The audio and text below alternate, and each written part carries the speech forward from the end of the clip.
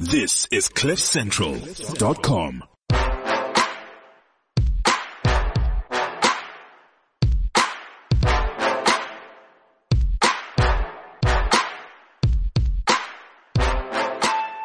Welcome to the Renegade Report. I'm Jonathan, and there's Ramon. And I am present. Yes, thank you, Jonathan. Trying to deplatform me on my own podcast, I'll have you know. And it's a glorious time in South Africa because politicians say all sorts of disgusting things about races and things like that. However, not one person is going to jail for teaching a Nazi pug how to sich heil. For all the shit we have in South Africa, and, well, if you listen to our last couple of podcasts, you would have a better idea of that. No one is at the moment going to prison. We've had some people fined for their speech, but no one is going to prison for what I thought was actually quite a funny joke. Look, it was dark humor. Don't get me wrong. It was not funny. It was hilarious. Every time he said gas the Jews, the pug he hailed. I mean, come on. Yeah, it was damn, and he had like these Nazi marches going on in the background of the television. It was damn funny. But look, that's comedy, right? Comedy's not different strokes for different folks. No, but did you read that fucking judgment? The judge said context does not matter. Context doesn't matter. So and we should go to jail now. He's going to jail for being grossly offensive. That's the actual and crime. anti-Semitic. Yeah, well, and I just need to speak to the Jews a little bit on this, from my point of authority here. Your people. Yeah, I mean, I don't like collectivism at all, but I feel like, there's a rabbi who I think in the UK turned around and said, no, this is a good judgment and that type of thing. The Simon Wiesenthal Center, which is usually a very sort of level-headed advocacy group and center, obviously does a lot of good work with regards to Holocaust matters, had a lot to say and kind of seemed to be supportive of this being some sort of crime. No, guys. If you stop freedom of speech because it's offensive, that's exactly the attack used against Jews, against the religion. People go, Jews themselves are offensive. They're running all the banks and they're controlling the media. Their religion offends us because of whatever they choose to do. The blood libel, as an example, is made up out of an offense to the religion. That is how you end up in a gas chamber, is by jailing people for the offense, for maligning people based on their words and the things that they say that you don't like, but they should be allowed to say. Indeed. And the worst part about all this is that no one actually laid a complaint against him. Yeah. This was the state all on its own. The government, yeah. Doing it. And we should be arrested now and prosecuted for merely reporting what was said in that video. And for more context, you have to watch Jonathan Pie. So Jonathan Pie, go on YouTube, and the title of the video is called "It's a Joke," and he's goose stepping in front of the court. Courthouse. It's an amazing video. Go watch it. So to discuss a little bit more about freedom of speech, freedom of expression, what he does on a daily basis, which is all about that, we have on the show our good friend Jerm and Nell, also known as Jerm. Are you there, Jerm? Hey, how's it, man? Yeah, very good. Speaking to the phone, fuck's sakes. Sorry, man, sorry. They're much better. To quote Doug Stanhope, my name is Jerm and that's why I drink. Because I'm having a vintage right now. Well, I mean, you can't drink water because you're in Cape Town, because that's a rare resource. You hear that disclaimer, right? So anything he says now is under the influence of alcohol, basically. It's a great defense, Jerm. I'm liking it. Especially when someone will complain to the Human Rights Commission about this podcast that we'll be having. So, Jerm, you are the 39th. You call yourself the 39th best cartoonist in the country. Yes. However, who's 40th? Mandy Duvall. No, it's the cartoonists, not propagandists.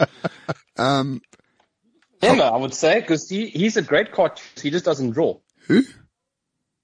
Malema, Juju. Oh, he's a great cartoonist, but he doesn't draw. Okay. Subject matter. Oh, yeah. Yeah. Very well. Now, Jerm, I haven't seen you in what we call mainstream media in quite a while. You've appeared to drop off that side of cartooning. What's happening? Yeah, all right. So I dropped off the radar of the mainstream in about, let's say, 2015, 2016-ish. I decided to come out, as it were. as a alternative or / independent cartoonist, because I was finding the mainstream a little bit too bland and way too narrative driven. I mean, you can't. The irony is that you can't be completely independent for most of the mainstream media, because you still have to adopt a particular line of thinking, and it's kind of scary, actually. So, can you give a few examples? Well, okay, so let's say you want to comment on the Middle East, and it's very, very acceptable to do something that's pro-Palestine, but try and do something that's pro-Israel. It's almost impossible. You mean Khadija Patel over at the Mail and Guardian wasn't just begging you for those types of cartoons? Well, look, she doesn't like me, so. It's just interesting, you know, when you say this, because we keep getting this repeated message. We had William Saunderson-Myers on the show. He basically said the same thing about mainstream media and the narrative. The guy from Hey Joburg, Shane Robinson, he said the same thing. And it seems to be a recurring theme. Even if if you're one of our listeners and you also listen to some of the more mainstream stuff or read it, that's great. But there does seem to be the sense that there's a specific narrative being pushed. Definitely. And it's, I don't know what it is. I don't know why it is that way, but it's definitely a type of ideological thinking that seems to be collectivizing the editorial spaces. And I can't for the life of me pin down why it is like that, but it is. And it's very difficult to work within those parameters, despite them promoting free expression. It's very much not that at all. Look, it is free to some degree. I mean, I don't want to be sensational, but it also isn't free. I mean, you know, there are many things that you can't say. They'll say, yeah, we're all about freedom of expression, but then you can't say like nigger in a cartoon. They'll censor that. Not that I'm wanting to say that, but I'm just making the point that it's not free. Well, you know? I mean, yeah, but I mean, I'm sure there's parameters to everything. I mean, if I go on a TV show, I mean, I won't say, you know, the K word unless you want to prove a point, I suspect. Yeah. Yes, unless you want to prove a point, but that's the same thing. I mean, if you're going to draw, let's say, Muhammad, most of the time that's to prove a point. It's not for anything else. Peace be upon him, please. Yeah, peace be. Why do we need a fatwa on the show, Ramon? Why? And I mean, and so I've learned over the years just to avoid certain subjects, not because I want to avoid them, but simply because it's just too much work or too much effort to try and get beyond the hurdles that come with particular, let's say, imagery and words. It's just too much effort. So I'm for the most part now avoid the Middle East because if I want to be fair, and if I find that I do agree with something that Israel has done, I'll almost never be published because nothing in the mainstream will side with Israel on anything. And so then, in order to maintain my own integrity, I'll simply avoid it because I'm not going to do something that's going to go against my backbone. And that's also why I've ended up in more sort of the alternative space. Yeah, because I've over the years always been fighting with editors to try and get published with certain topics or subject matter, and after a while you just go, you know what, I must move out of this space and go into a different space where I can say these things. Do you get the sense that other cartoonists and people in the space have had to surrender their backbones? Or Yes, do you think they just feel that way? It's interesting to me because we'll get on to the topic of Zapiro at some point in this podcast, so might as well go now. But, he's the country's most well-known cartoonist. He certainly at times in his career has appeared to be very liberal in his approach to things. And other times he's appeared, I suppose, to some people to be on the right, some people to be on the left. That some would argue is a good thing. You know, he's kind of nowhere. He can get criticized by all sides. But in recent times, especially since he gave up the ground on that organ grinder cartoon, he seems to have pretty much given up in terms of this some sort of central pathway that he was following or trying at some points. Is your sense that that's happened to almost everyone? Well, again, it depends on who you're working with. Look, going back to what you said now a few minutes ago about he's kind of nowhere. That, I mean, I'm not going to get into a space now of dissing Zapiro, because he's obviously a fantastic cartoonist. I don't agree with him on a lot of talking points, but that's fine. But I think when you're in a space where you're kind of nowhere, as you said, that can also make you a populist, and I don't think that's a good place to be, because populism will then be a case of you trying to win favor with as many people as possible, but you end up shooting yourself in the foot, and that's probably what he's found himself doing with some of his cartoons, trying to cater to as many readers as possible, which ultimately backfires. But only he knows that. I'm just going by what I've seen in terms of his work, and in terms of his political positioning. This isn't me saying this. He actually physically said this, and it's on video from this panel debate that we did last year, which was meant to have been about freedom of expression, but it wasn't. It turned out not being about that at all. But he actually said that he is not only progressive, but he is a lefty. Those were his words. So he's a lefty progressive. So I guess based on what we understand, that makes him a social justice warrior. Yeah, well, and look, that kind of makes sense if you look at his cartoons in that context over the past at least 18 months. Yeah, but there's nothing wrong with him being a progressive, right? A progressive He's being open and honest about it. Nothing wrong with that, no. Yeah, it doesn't make him. There's nothing wrong with that at all. It doesn't make him unique in any particular way. That's the problem, essentially. So, on this panel debate, Jerm, there was quite if I remember correctly, it happened last year, and there was a bit of a kerfuffle about who could film it, who could attend. There was all sorts of things happening. Can you give us a bit of context? It was organized by Afri Cartoons, which is sort of like a central hub in South Africa. It's like a repository of all the major cartoons, all the major cartoonists, shall I say. And they put it together. And I remember getting a phone call a few weeks before asking me to be part of the debate. The words initially were debate, and we were going to talk about freedom of expression and the importance therein.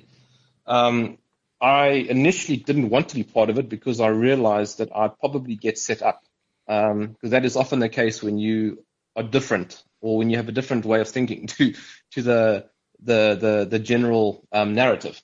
And then they asked me, in all sincerity, no, they won't set me up. Please, can I be part of it? They like diversity of thought, which, of course, is a wonderful term that these days means nothing. Can I just interrupt you for 1 second there, just to say that I don't think you were being quite paranoid, because if I recall around the same time or a little bit before that, there was some sort of altercation that you'd had amongst a group of cartoonists, where you had to sort of remove yourself from a communal group or something to that effect. That was this year. So, yeah, okay, I'll get to it. Okay, all right, sorry. So I've got the timeline incorrect. Yeah, so I agreed, because freedom of expression is something I'm very passionate about, obviously, being a cartoonist. Although I will admit I am somewhat conflicted on what it exactly means, but we can get to that just now. And so I thought this would be great. I did a little bit of homework about what I would highlight and take note of. And on the day, there were about 5 cartoonists, and it was very funny. I know they did it as a joke, and that's all great, but they put Zapiro literally on the far left of the panel, and they put me on the far right. And they did that on purpose because they still pointed it out. And it was the funniest thing. When they introduced me, they immediately introduced me as possibly South Africa's most right-wing cartoonist, which I found quite funny. And I corrected them. I said, no, the term's alt-right. God, they must have loved that. Yeah, for sure. And then Zapiro, when he introduced himself, not that he needs to introduce himself, but when he did, he literally spent about 5 minutes or so explaining why he absolutely does not want to be in the same or categorized in the same box as me, and in almost every respect will disagree with me. And it's amazing because it's actually caught on video, and it was just unbelievable. I couldn't understand where this came from. This is before anything started, eh? Before anything started, he just wanted everyone to know that he does not align his thinking with Jerm's, and he'll probably most likely disagree with. At which point you said you like women and food, and since then he hasn't eaten. Yeah, exactly. And completely illogical approach to life. Anyway, yeah, carry on. It was truly bizarre. And he also twice that same morning had a fat go at David Bullard, which was bizarre. When I arrived, the first thing he said to me was, "Have I just come from church with David Bullard or something to that effect?" Because I was wearing a suit. And I couldn't understand. I mean, I don't know what his gripe is with David, and I mean, I don't know where it came from either. So I'm guessing he's got a bit of a history there. But I certainly didn't call for any of that kind of stuff. So it was quite funny. And then we ended up not speaking about free speech. I literally, I think about 3 times, tried to bring the discussion back to let's talk about free speech and the freedom of expression and why it's important to cartoonists and what it means. And if you watch the video of the debate, you'll see that nobody discussed it at all. I asked the question 3 times. I tried to bring it back. They spoke most of the time about what they do as cartoonists. And I went away this joking, calling it was the Zapiro show, because a lot of it was just about his work and his battle with the president and the showerhead and all that old stuff, and the organ grinder cartoon and why he apologized. And that was mostly what the discussion was. It was not even a debate. I was told not to call it a debate.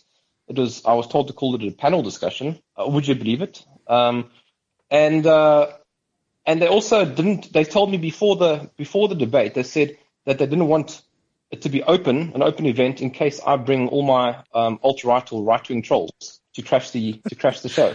It's reminiscent of when Ramon went to Varashni's sort of press ombud trial, and was sitting there doing pretty much nothing. And basically it got tweeted out from Varashni that the alt-right trolls from the Renegade Report were there. I was sitting next to Jerm. Yeah, I was sitting next to okay, there you go. I was sitting next to Jerm and Ernst from Jerm, you must have been mistaken for me, because, all white men look the same. No, you were mistaken for Jason Werbelow. Oh, even which is a bit strange, because he's like half your size. With due respect to you, in no, terms of height, and I'm fatter than the oak. I didn't want to say it, but yes. Yes, and Varashni said that the alt-right is alive and well in South Africa. I'm like, what the fuck? I'm wearing a suit. I'm just listening because my friend is the advocate representing AfriForum in this matter. I'm interested in the law. What? I'm not here picketing or throwing shit everywhere. Jim, what is your sense? The thing is, we laugh about the whole alt-right moniker and it getting used just to kind of immediately be able to dismiss anything we say or any of our views. And, as we've repeated on the show incessantly, calling a Jew and a French Arab, alt-right is bordering on insane. But, when that gets said in front of an audience, as there was at this debate or panel discussion, whatever they want to call it, what's your sense of how the audience reacts to that? It's interesting. I still don't know what the term means, but what I love about free speech is how Varashni's tweet was absolutely brutalized on Twitter. People took her down. We didn't have to do anything. She deleted it. She eventually deleted it because it was so absurd. I don't think anybody knows what the term means. Well, I think I can correct that. I think that it had no real meaning up until the point last year when those sort of neo-Nazis marched with those tiki torches in Charlottesville in the US. Before that, no one knew if was alt-right Milo Yiannopoulos, the sort of Catholic Jew who, liked to sleep with black guys and joke about it. That seemed kind of weird. Was alt-right, Mike Cernovich, who kind of supported Donald Trump and said some anti-media, mainstream media things. Was it David Duke and whoever supported him? And, Robert Spencer? Richard Spencer, sorry. Well, Richard Spencer coined the term. Yeah. So I think there was a lot of debate, and part of the problem was it was difficult to put people into the box. And obviously the other issue is they were throwing everyone into the box. Pretty much if you don't hold a center left view on the world, then you are alt-right. I do think that since that sort of neo-Nazi march happened and there was that violence, that woman was knocked over and killed. I think that alt-right sort of has become that group of people, of very right-wing, far right-wing nationalists, supremacist group. So I do think that is relatively well defined now.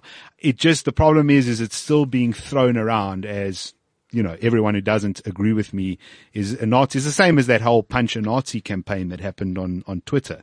That sort of hashtag. I always thought that alt-right was kind of a catch-all phrase for guys who are anti-left-wing and just trolling the left-wing, if that makes sense. Yeah, that was a part of it originally. It was the 4chan memes and all that sort of stuff. And then Richard Spencer, he's a white supremacist. He agrees with that term being thrown at him. And so it's like the fedora suit-wearing, white supremacists who think every race should have their own ethno-state and things like that. But I mean, Richard Spencer has an audience of 10. The media always outnumbers the people that come to speak. They come to hear him speak, so to speak. But I mean, to assume that there's an alt-right in South Africa because the Renegade Report, Jerm, Ernst Rutz, and Mark Oppenheimer are in a room together listening to what a judge has to say. I mean, it's fucking fun. It's phenomenal. It's amazing. What's that line from Anchorman? He says, "I'm not even mad." That's amazing. Yeah. I'm just interested if anyone really reacts to it, because to say something like that at the beginning of a conversation only serves it's only intended to serve one purpose. It's not to compliment you. It's not to really place you in any kind of space. It's to tell the audience this is a person, who you should think a certain way about before he even opens his mouth. I don't understand this whole labels thing. I've been thinking about it more and more over the last few months. It's something that I've noticed people on ideological extremes, on fringes, they seem to use it as some sort of insult. It doesn't do anything. Someone says you're right wing or you're left wing. Okay, I am. Now what? Like, what happens? Well, I mean, it's an empty phrase. It doesn't do anything. Until His Excellency Julius Malema, Lord of the Seas and opponent of WMC in Limpopo, in particular, comes to power and then throws us all in the gulag. I think the issue with the label is that to some extent you're right. When people give you a label, then what inevitably happens is a certain group of people will go, yeah, so what? And if the label sticks, if it fits, then you yourself might go, yes, and big deal. The problem is that in the media you can lose your job. Well, not only can you lose your job, but we've got a situation where in South Africa, you can, well, for example, if you're white, then you are privileged. That's now already a label that sticks automatically. If you argue that point, it's like, are you insane? Like, the sky is blue, the sun rises in the east, and there is white privilege. you cannot have a dispute about that label, even though, as far as I'm concerned, it doesn't exist. And The sun doesn't rise in the east. That's lies. That's all media lies. The white man, it's all Jan van well, Riebeeck there is fault. no real east. Well, I suppose there is, but the earth is flat, so it's difficult to really say. But, but we have, it goes further than that, because we obviously have the labels of racist and all of these types of things. And it's very easy for these, labels to gain traction. So I agree with you. I think the labels, yeah. Yeah, let me give you an anecdote, a wonderful anecdote, and it's something you alluded to earlier, and I forgot to come to it. It was a WhatsApp group that I am no longer part of. And it sounds so silly talking about a WhatsApp group, but I was part of a collective of South African cartoonists. Let's say, dare I say, around about 40 cartoonists, and or I don't know, maybe 35, 40, somewhere there.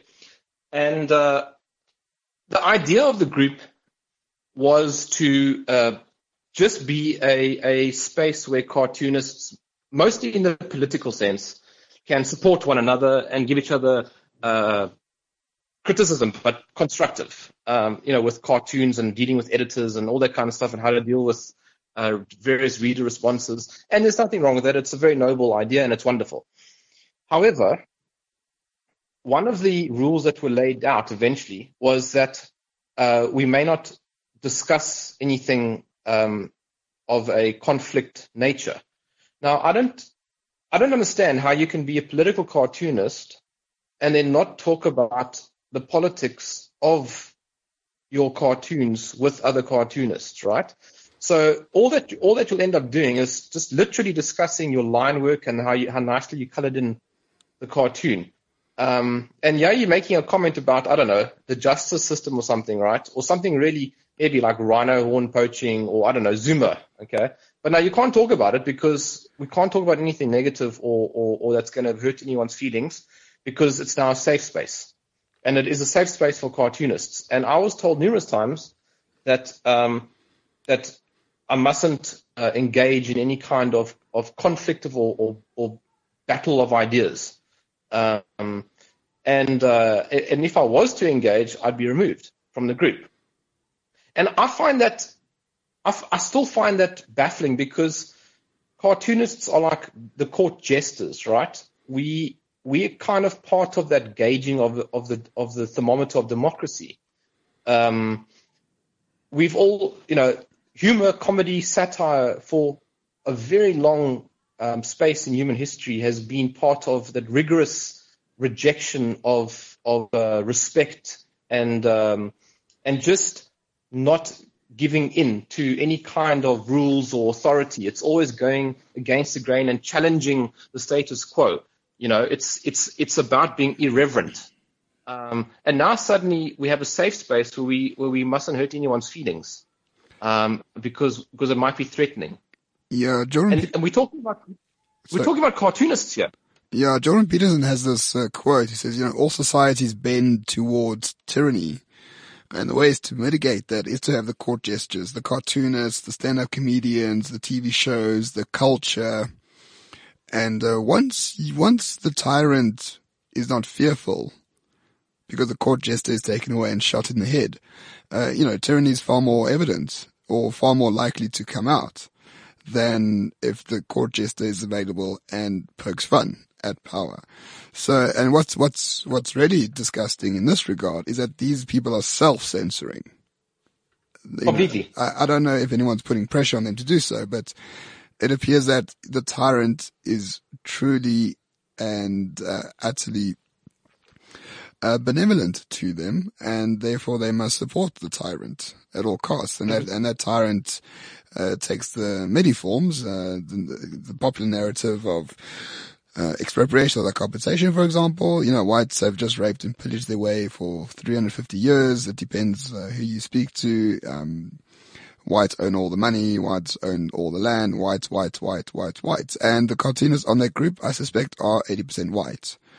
The white cartoonists. Right, but it's pure. But the white cartoonists. Yeah. Sorry, man. But the white cartoonists in that group And you can see it again if you watch that video of the panel debate.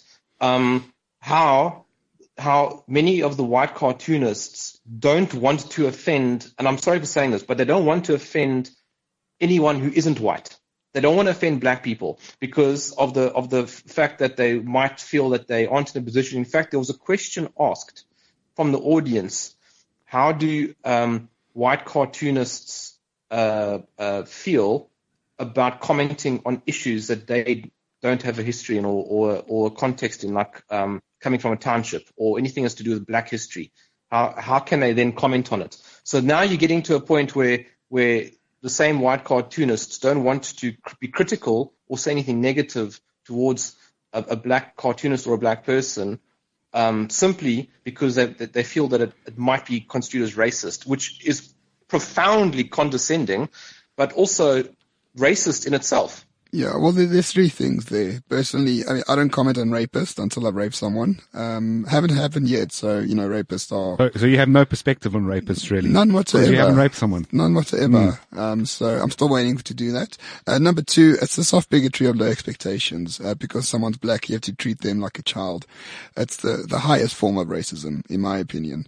What's nice about some out and out racists is you know exactly who they are, because they won't shut up about it. Which is fantastic. Which is wonderful. Yeah, but which is very weird. It's like one of the most repugnant things in South Africa, based on our history, is to be like an out and out racist. And like Twitter and social media is just full of these people, and it's great because there's one thing you can't do is shut a racist up. That's for sure. And the third one, I can't really remember what it is, but yeah. Anyway, and these cartoonists are just utter fucking cowards. At the end of the day, and that's all they are, and they should be fucking ashamed. And I was eventually pretty much removed from. I mean, I left the group obviously voluntarily, but I was very much encouraged to leave the group. I mean, coming from Zapiro and other major cartoonists saying that it was because of me that they no longer wanted to be part of the group and all kinds of stuff, and they didn't want to partake in anything. So I realized that I wasn't welcome because I was asking questions and I was being accused by most of them of being racist. Well, let me say most of the cartoonists who were actually partaking in discussions were accusing me of racist. There were a lot of cartoonists who were lurking, who were just being quiet. And I do know for a fact that there are cartoonists who are on my side of the fence in the sense that they challenge the status quo and go against the narrative, but they're too afraid to do so publicly. And I've got my spies, as it were.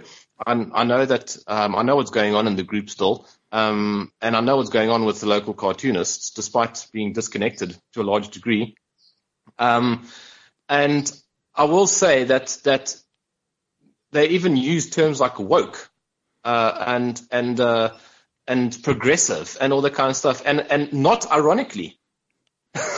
And I remember I was being accused before I left the group, I was being accused of being a racist. And I asked the question, guys, in all sincerity, I just want to know, how do you define racist or racism? Because I have a dictionary definition in front of me here.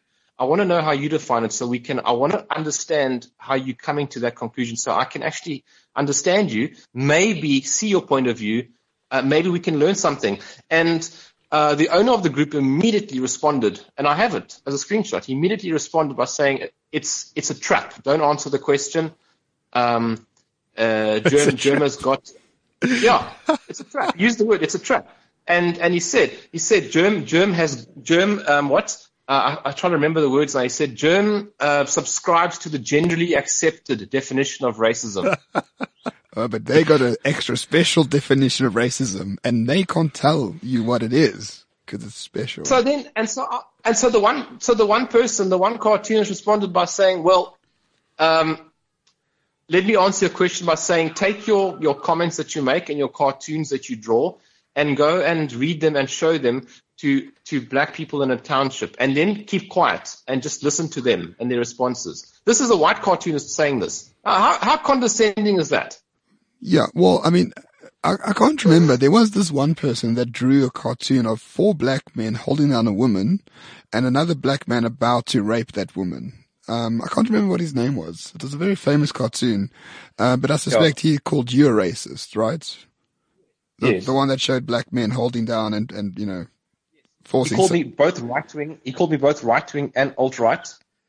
And then he also told me to go and go hang out with David Bullard. What's up with David Bullard? I don't know what that is. That is some serious fucking free rent that David has. Yeah, he's just a cool guy. I mean, he's occupying some space there that he really has never paid for. David spends most of his time on a wine farm in Stellenbosch. So I'm not quite sure what's going on there. Yeah, I've been to a few of his legendary lunches. I mean, I don't know how he gets home from that wine farm most days. But, yeah, if you're ever in Cape Town, go meet him. He's actually quite fun. Yeah. I just commenting on this whole experience while Ramon vapes in the background. Yeah, it's that whole thing of define racism and then, we won't do it because it's a trap, right? It's a trap, other than being hilarious and how children would behave. It's not a trap at all. What they've done is they've redefined words as per what postmodernism requires you to do. And then they need to remove all of the intellectuals who might argue with their redefinition. You see, this is typical sort of Soviet Union stuff. Well, yeah. I mean, as Jordan Peterson once again said, I'm not invoking Godwin's law, but Hitler was obsessed with cleanliness. He was worried about germs, excuse the pun, germs and infection and parasites and things like that. And this is like an ideological, pure space, and like germ is literally a parasite that needs to be expunged. But also, once you've redefined something, what you really need to do is you need to get rid of anyone who knows the old definition. Because you can only call an aeroplane a helicopter once all the people who recognize an aeroplane as an aeroplane are dead. So or removed from the picture completely. And then you'll tell everyone it's a helicopter and they'll be like, oh, it's a helicopter. So that's what seems to have happened. And it's quite disturbing to me that that's happened in a relatively important media space. Because I'll tell you an interesting story. I've got a cartoonist friend. Now I have to be anonymous here, just because I think I don't want to get him into any kind of situation. Because he draws for a major publication. In the country. Keep quiet now. Yes. He's actually sent me ideas over the last few months that have been rejected from the publication for which he's been trying to get them published, simply because it doesn't agree with the narrative of that publication. So, for example, he's critical of land expropriation without compensation. He cannot get a cartoon published that criticizes it. Yeah, but firstly, Jim, you're making a big mistake here. The Man and Garden is not a major publication. Don't do that. The guy who draws for Nell and Guardian, it certainly does not like me. So it won't be him. But so there's no criticism of something like expropriation without compensation. So we're not getting any of that sort of feedback from our media. I imagine, because what I've noted recently is, for example, I know we're back to Zapiro and it does sound a bit like a Zapiro bashing session, but some of it he deserves. But he drew a cartoon about the whole, farm murder, farmers, being invited to come to, fast tracking their visas to come to the Australia. And, Peter Dutton is the Home Affairs Minister, whatever it is in Australia, who's sort of said he'll consider it. And basically the cartoon I saw with that was drawn by Zapiro was the Home Affairs Minister. It said apartheid Home Affairs Ministers, and then it kind of had the guys from, and I don't know all their names. I'm not that good with the history, from the sort of 60s, 70s, 80s, and 90s, and then in the last frame it had Peter Dutton as sort of the latest apartheid Home Affairs Minister. I found that cartoon ridiculous. So do I, but the thing I find so interesting is that the discussion is not about whether the Australians have reacted in a way that you don't like? Why? What are they reacting to? And that's the discussion we're not having.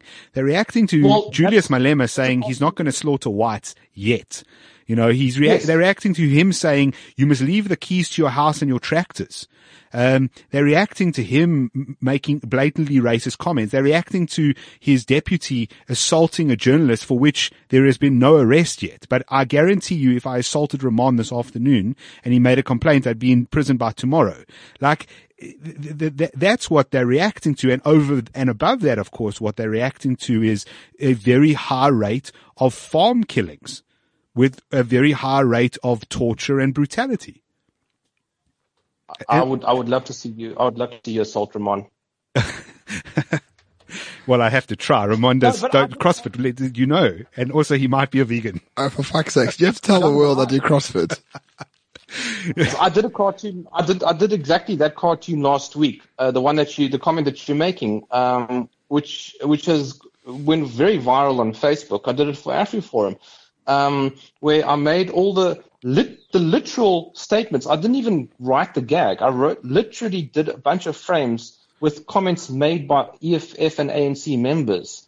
Okay, like kill the whites, and we're gonna take the land and all that. Yeah, verbatim what's been said. Yes, and then with Peter saying, well, they'll be welcome here. And in the last panel, you got the EFF and ANC members going, those Australians are racist. That's exactly the comment that you just made.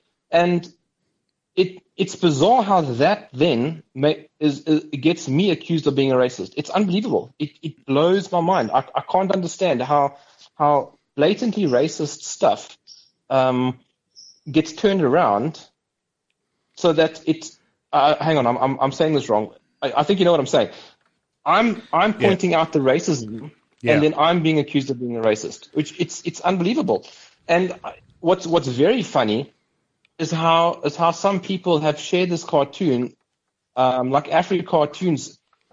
When they posted it, they said their caption read "Jerm's perspective of racism." Okay, yeah, because wanting to kill a race group is not racist. What the fuck? No, of course not. But listen, on that same thing, talking about hilarious captions, they also captioned a cartoon that I did for was it the Free Market Foundation? I did it a few months ago. It's a very bland topic, but it's about cell phone networks having to, if a law is passed, having to share their networks. But it's the more wealthy networks having to share their networks with the poorer networks. Okay, so that the poorer networks don't have to go and spend all that money to install their own infrastructure. Powers, right? Yeah, correct. So that's like sort of socialism happening. The caption that was read, the caption that was typed out on Afri Cartoons was liberalization of cell phone networks is an illiberal concept according to Jerm. Okay, so more regulation means liberalization, supposedly.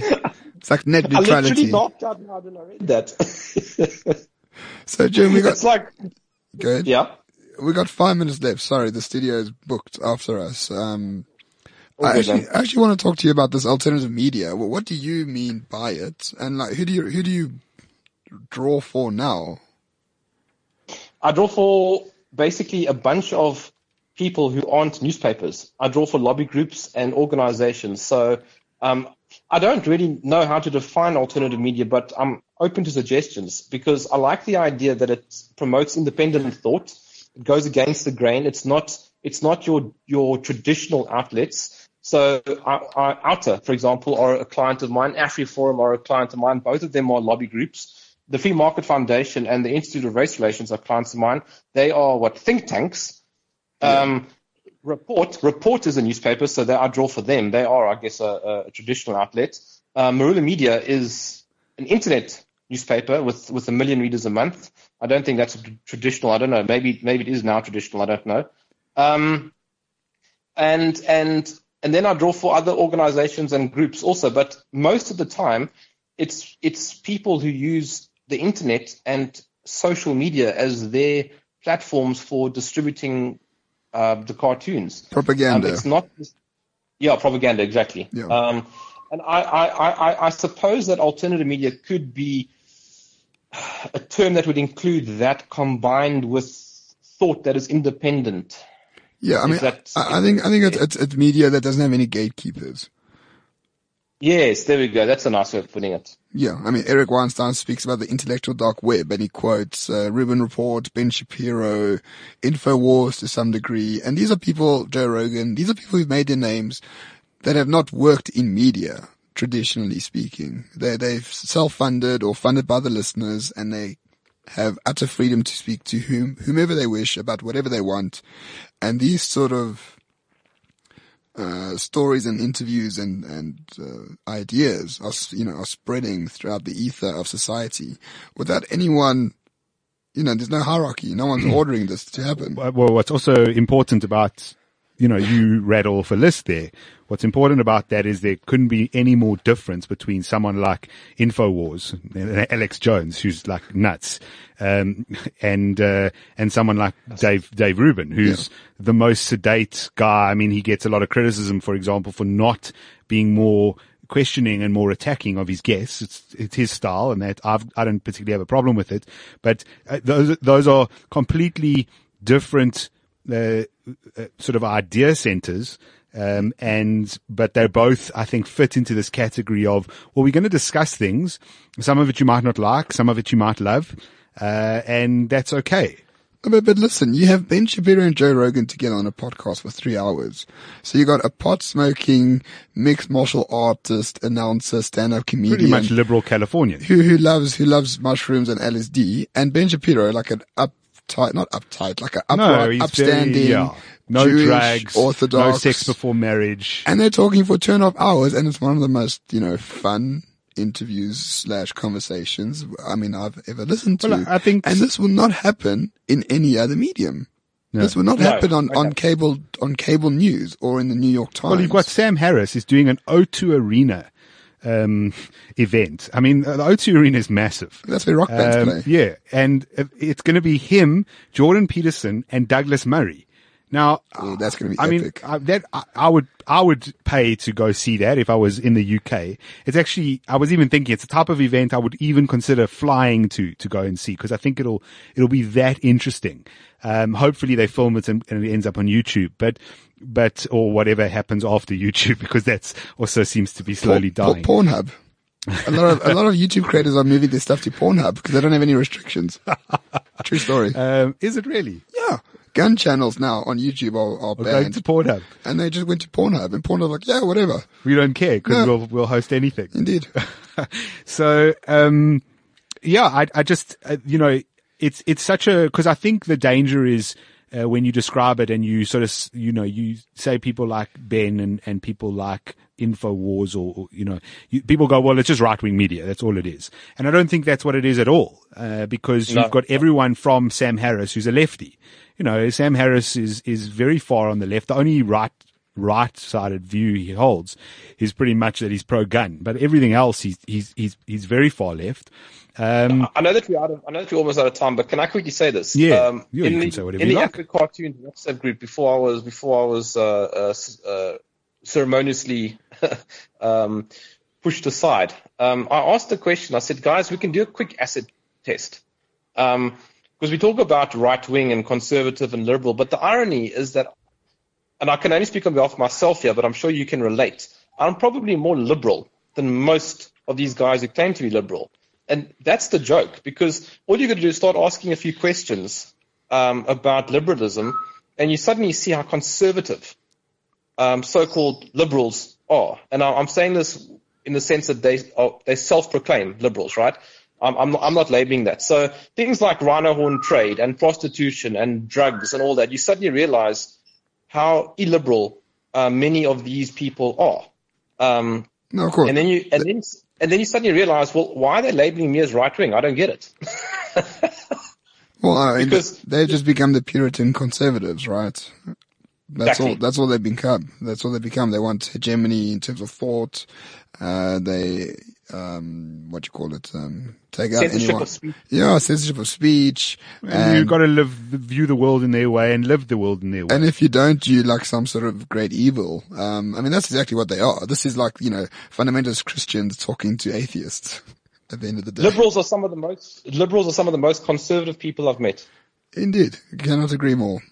Right, Jerm, since we do need to go shortly, people can find you. I know you called it quits on Twitter. I think that was probably a good call. I'm on, you can get me on jerm.coza, jerm.co.za, but my Facebook page is very active and it's growing daily. And I don't really know how to URL, what's it, Facebook.com? If they search JRM, they'll find you. Find me on Facebook. Yeah, it's a well-liked page. So you can be found there, and obviously I think your style of cartooning is quite distinct, so people will be able to pick up when you've done a cartoon. Also, if it's pretty much saying anything that doesn't seem to toe the mainstream line, it's probably from Jerm. Yeah, I'm probably the only guy doing that. And also now, as a matter of interest, having moved away from the mainstream, I'm now literally publishing a cartoon every single day of the week, Monday all the way through to Sunday. Wow. Okay. Good. Well, I'm glad to hear you're busy. Listen, last question. Is that a parrot in the background? It is a parrot. I'm sorry about that. I have she's 11 years old. Oh, she's a baby. I suppose so, yes, in parrot terms. I didn't know that the sound traveled that far. Yeah, I know it's been a soundtrack on the back, but not to worry. I just needed to know that it wasn't a swing door. Would have moved. Jerm, thanks so much. Really appreciate it. Thanks, guys. Had a good time. All right. Chat to you next time. Cheers, Jamie, man. thank you. Speak soon. Ciao. Right. Ramon. Yes. So pretty much if you're consuming mainstream media, you're only getting one angle. That's what I get from that. Depends which one. I think the Afrikaans ones are actually quite good, but I don't read Afrikaans naturally. Yeah. But yes, I mean, if you look at most websites and most things, there is one narrative. I mean, I'm going to plug my other podcast, if I may, Go for it. which is called Verity, Verity. And I had Mark Oppenheimer, who's been on here twice. And we spoke about expropriation without compensation. And he detailed exactly what the motion was about, what's going to happen next, how to stop it from happening. And he gave stats about land ownership in South Africa. I haven't seen, we did our podcast, which went viral, No Land for South Africans, but I haven't seen that sort of rigor with this very, very important, motion that rigor hasn't been seen anywhere. Absolutely. People are arguing about stats and shit like that, not about the fundamental right to property as being fundamental or not. Like, we are arguing over whether my fundamental rights should be undermined. Like, that's fucking ridiculous. That is absolutely fucking ridiculous. It's not up for debate. No, well, it shouldn't be up for debate, but this is the country we live in, and to some extent the world we're in at the moment. And if you've enjoyed this podcast and you like what we're doing as an alternative media source, you can always donate to us on Patreon. We do appreciate everything we get. We are using those funds to try and improve the podcast and the content constantly. You can find us, as always, on Twitter and Facebook, relatively easy to search. And thank you for listening. We will get you next time. Cheers.